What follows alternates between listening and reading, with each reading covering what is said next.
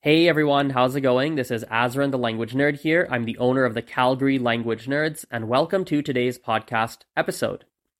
To kick things off today, I would like to share a personal anecdote. I have made content on the internet about language learning for a number of years.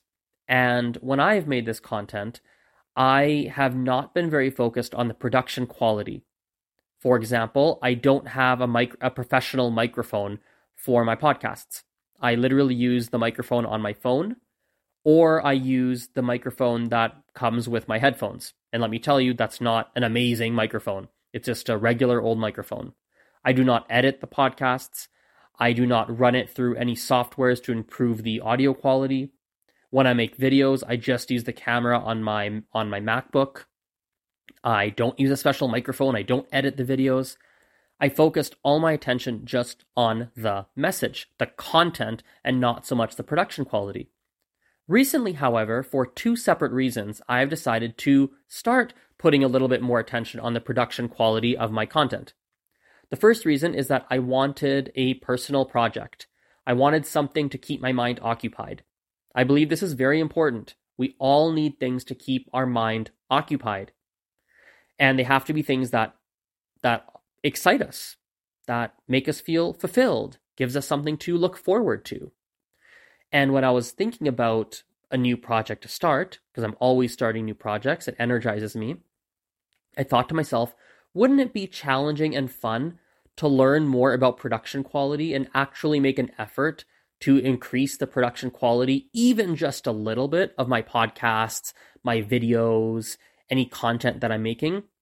Listen, it doesn't have to be TV quality, but can't I make it 10% better? Wouldn't that be interesting to even learn how to do it?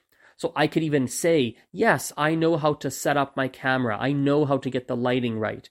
I know enough about audio quality to get a nice, crisp audio. Yes, I know at least a little bit about microphones and how to edit and this and that, the other thing.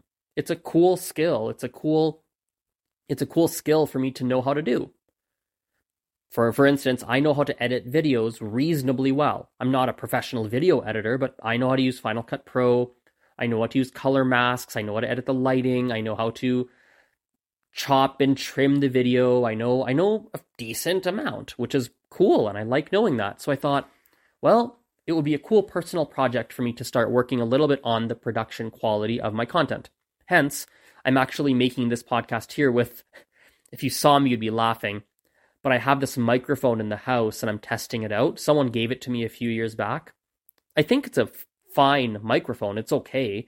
It's nothing special, of course, but it's not bad. The only problem with it is that I have to plug it directly into my phone. So I have to hold, it looks really silly. I wish I can take a picture of it. I'm holding my phone, which has a USB-C to a 3.5 millimeter jack converter, which kind of looks silly sticking out of it. And then I've plugged this, to be honest, funny looking microphone into that USB-C adapter. And I'm holding the phone pretty close to my face because the cable's like 2 inches long. And that's the only way I can get the microphone close to my face. But that's what I have in the house. And I decided, well, why not try it and see what it's like? And so that's reason number one. Reason number two is I have been wanting to actually put a little bit more focus on my content, both in terms of the messaging, making sure the content that I have is actually really useful, the production quality, the watchability. I actually want my social media presence online to grow a bit more, and I want people to pay more attention to it, and I want it to become a place that, I want it to become, how do I say this? I want to do a better job of branding for my business using my content. And I think one piece of that is going to be focusing even just a little bit on the production quality, because I literally focus on it zero in the past and currently. So that's a new little personal update and a personal project that I'm working on. I think for those of you listening, maybe something you can take away from that little anecdote is, well, number one, it's important to have personal projects, and heck, they can be professional projects too. Like this project for me around increasing the production quality, it's personal and professional. It brings me personal satisfaction, and it also happens to be something that helps me, that could possibly help me professionally, right? And second of all, I think it's important to take baby steps. That's really important. Baby steps, and start with what you have. Start with what's really easy to do and what's doable. So I've got this stupid microphone that I've plugged into my phone and looks absolutely ridiculous. But that's a very small thing I could do today. I was like, I can do that today. I didn't have time to go buy a new microphone. I didn't have time to order one on Amazon. Like, I didn't have time for that. What did I have time for? A little bit of research on microphones because I want to work on the audio quality. A little bit of research on what else is important for audio quality apart from the microphone. And to plug this dinky thing in that I have into my phone and start using it to take a baby step in the right direction. And in my life over the past couple of months, baby steps has been a big theme. And it's crazy how those baby steps add up over time. Incremental progress. Incremental progress is, well, perhaps the most effective way and most efficient way to actually aim for progress. I don't think rapid, significant change generally happens overnight. For most people. Obviously, there's exceptions. Now, with that aside, let's dive into today's language learning topic, which is a fascinating one to me. It's not something I ever would have thought that I would actually talk about on the podcast. And it has to do with a conversation I had with a tutor who works for me a couple of days ago. So this tutor teaches a larger group class right now that has about 20 people in it. Now, that's rare in my business. Almost all the classes that my team and I teach, they are either private classes or small group classes with like 2 or 3 people. But she happens to have this one class right now that has about 20 people in it. And we were having a conversation a couple of days ago, and she made a baffling comment. She commented to me that the vast majority of people in her group class are very interested in learning language, but they are not all that connected to the culture behind the language. So they're learning the language independently from the culture. And I thought to myself, that's odd. I would have never thought that there are language learners that learn the language independently of the culture. Like, whoa, isn't that interesting? I'm not someone who does that. The tutor I was speaking with, she's not someone who does that. And it baffled me. But I'll be honest, after I thought about it a little bit more, I think that this is more common than one would think. For instance, I currently teach roughly 150 students. Now, that sounds like a lot, but I personally teach about 150.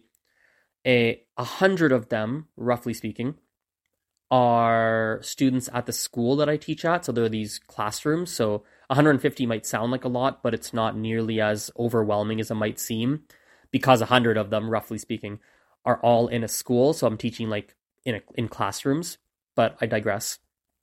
But I think about it, the majority of the 150 people I teach are also learning language reasonably independently from culture. They really are. So a good example of this is the vast majority of my students that I personally teach have no interaction with native speakers.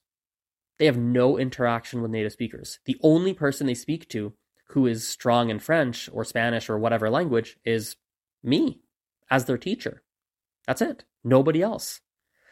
And excuse me, a lot of my students, the majority, have not actually gone to a country that speaks the language that they're learning. A lot of them have not, or if they have, it was just a very brief trip. They don't know very much about the customs of the country that speaks their target language. They know almost nothing. In the best case scenario is I do have some students that are at least reasonably aware about culture too, and they're not completely learning the language independently from culture. But even that's the minority. There's just a few people like that. I would say at best, apart from a few rare exceptions, they know a little bit about the culture from a very theoretical perspective, but they don't have a lot of personal experience with it. And I think that's a shame. I think that's a shame. I think that language and culture should not be learned independently from one another. I think they should be learned almost hand in hand together.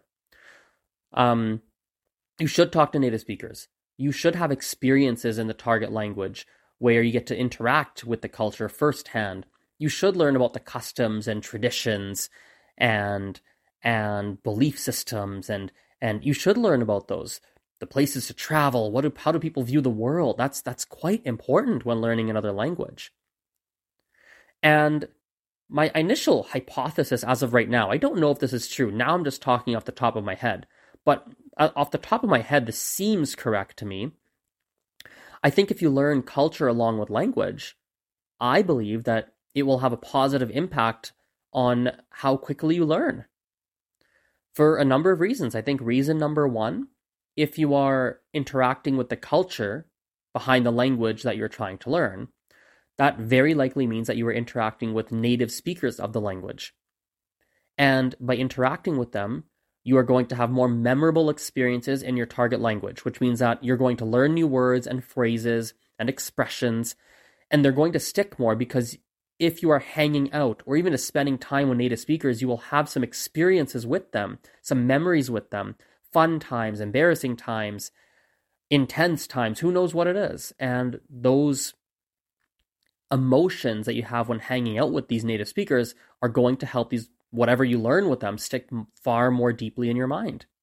Or even if you have a private tutor who's a native speaker and you develop a friendship with this person and you learn things in the class, because you've developed a true relationship with that person, the conversations, the discussions, what you talk about together is far more likely to stick in your brain.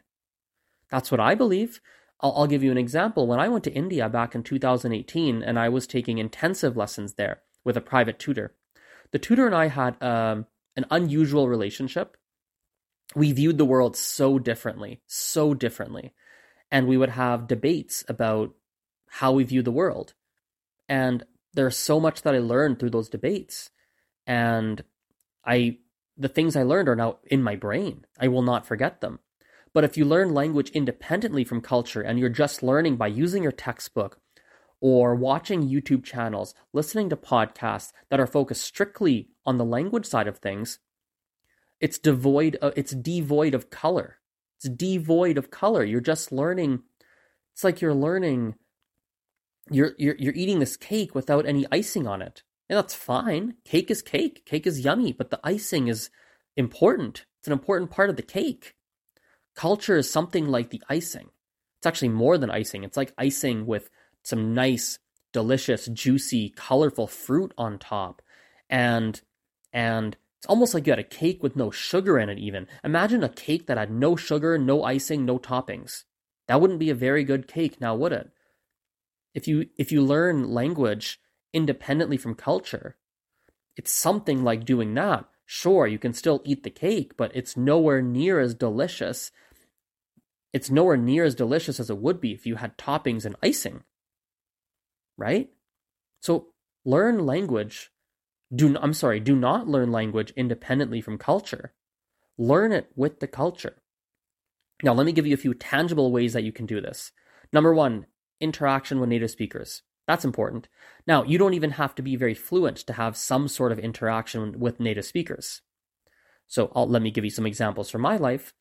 When I was learning Spanish, even when I wasn't very, very advanced, I would save up some money and travel to places that spoke the language that I was trying to learn. So Spanish, for instance, I traveled to Peru. I would seek out opportunities locally to talk to people, even if I spoke to them in English, but even just to spend time with people who were native Spanish speakers. I was a little bit more brave, so I often would try to speak with them in Spanish. I would try my best. But maybe if you're more on the introverted side, or maybe it makes you more nervous to speak in the target language, even just to spend time with people who come from a country that speaks a language that you're trying to speak, you'll learn a lot about those people.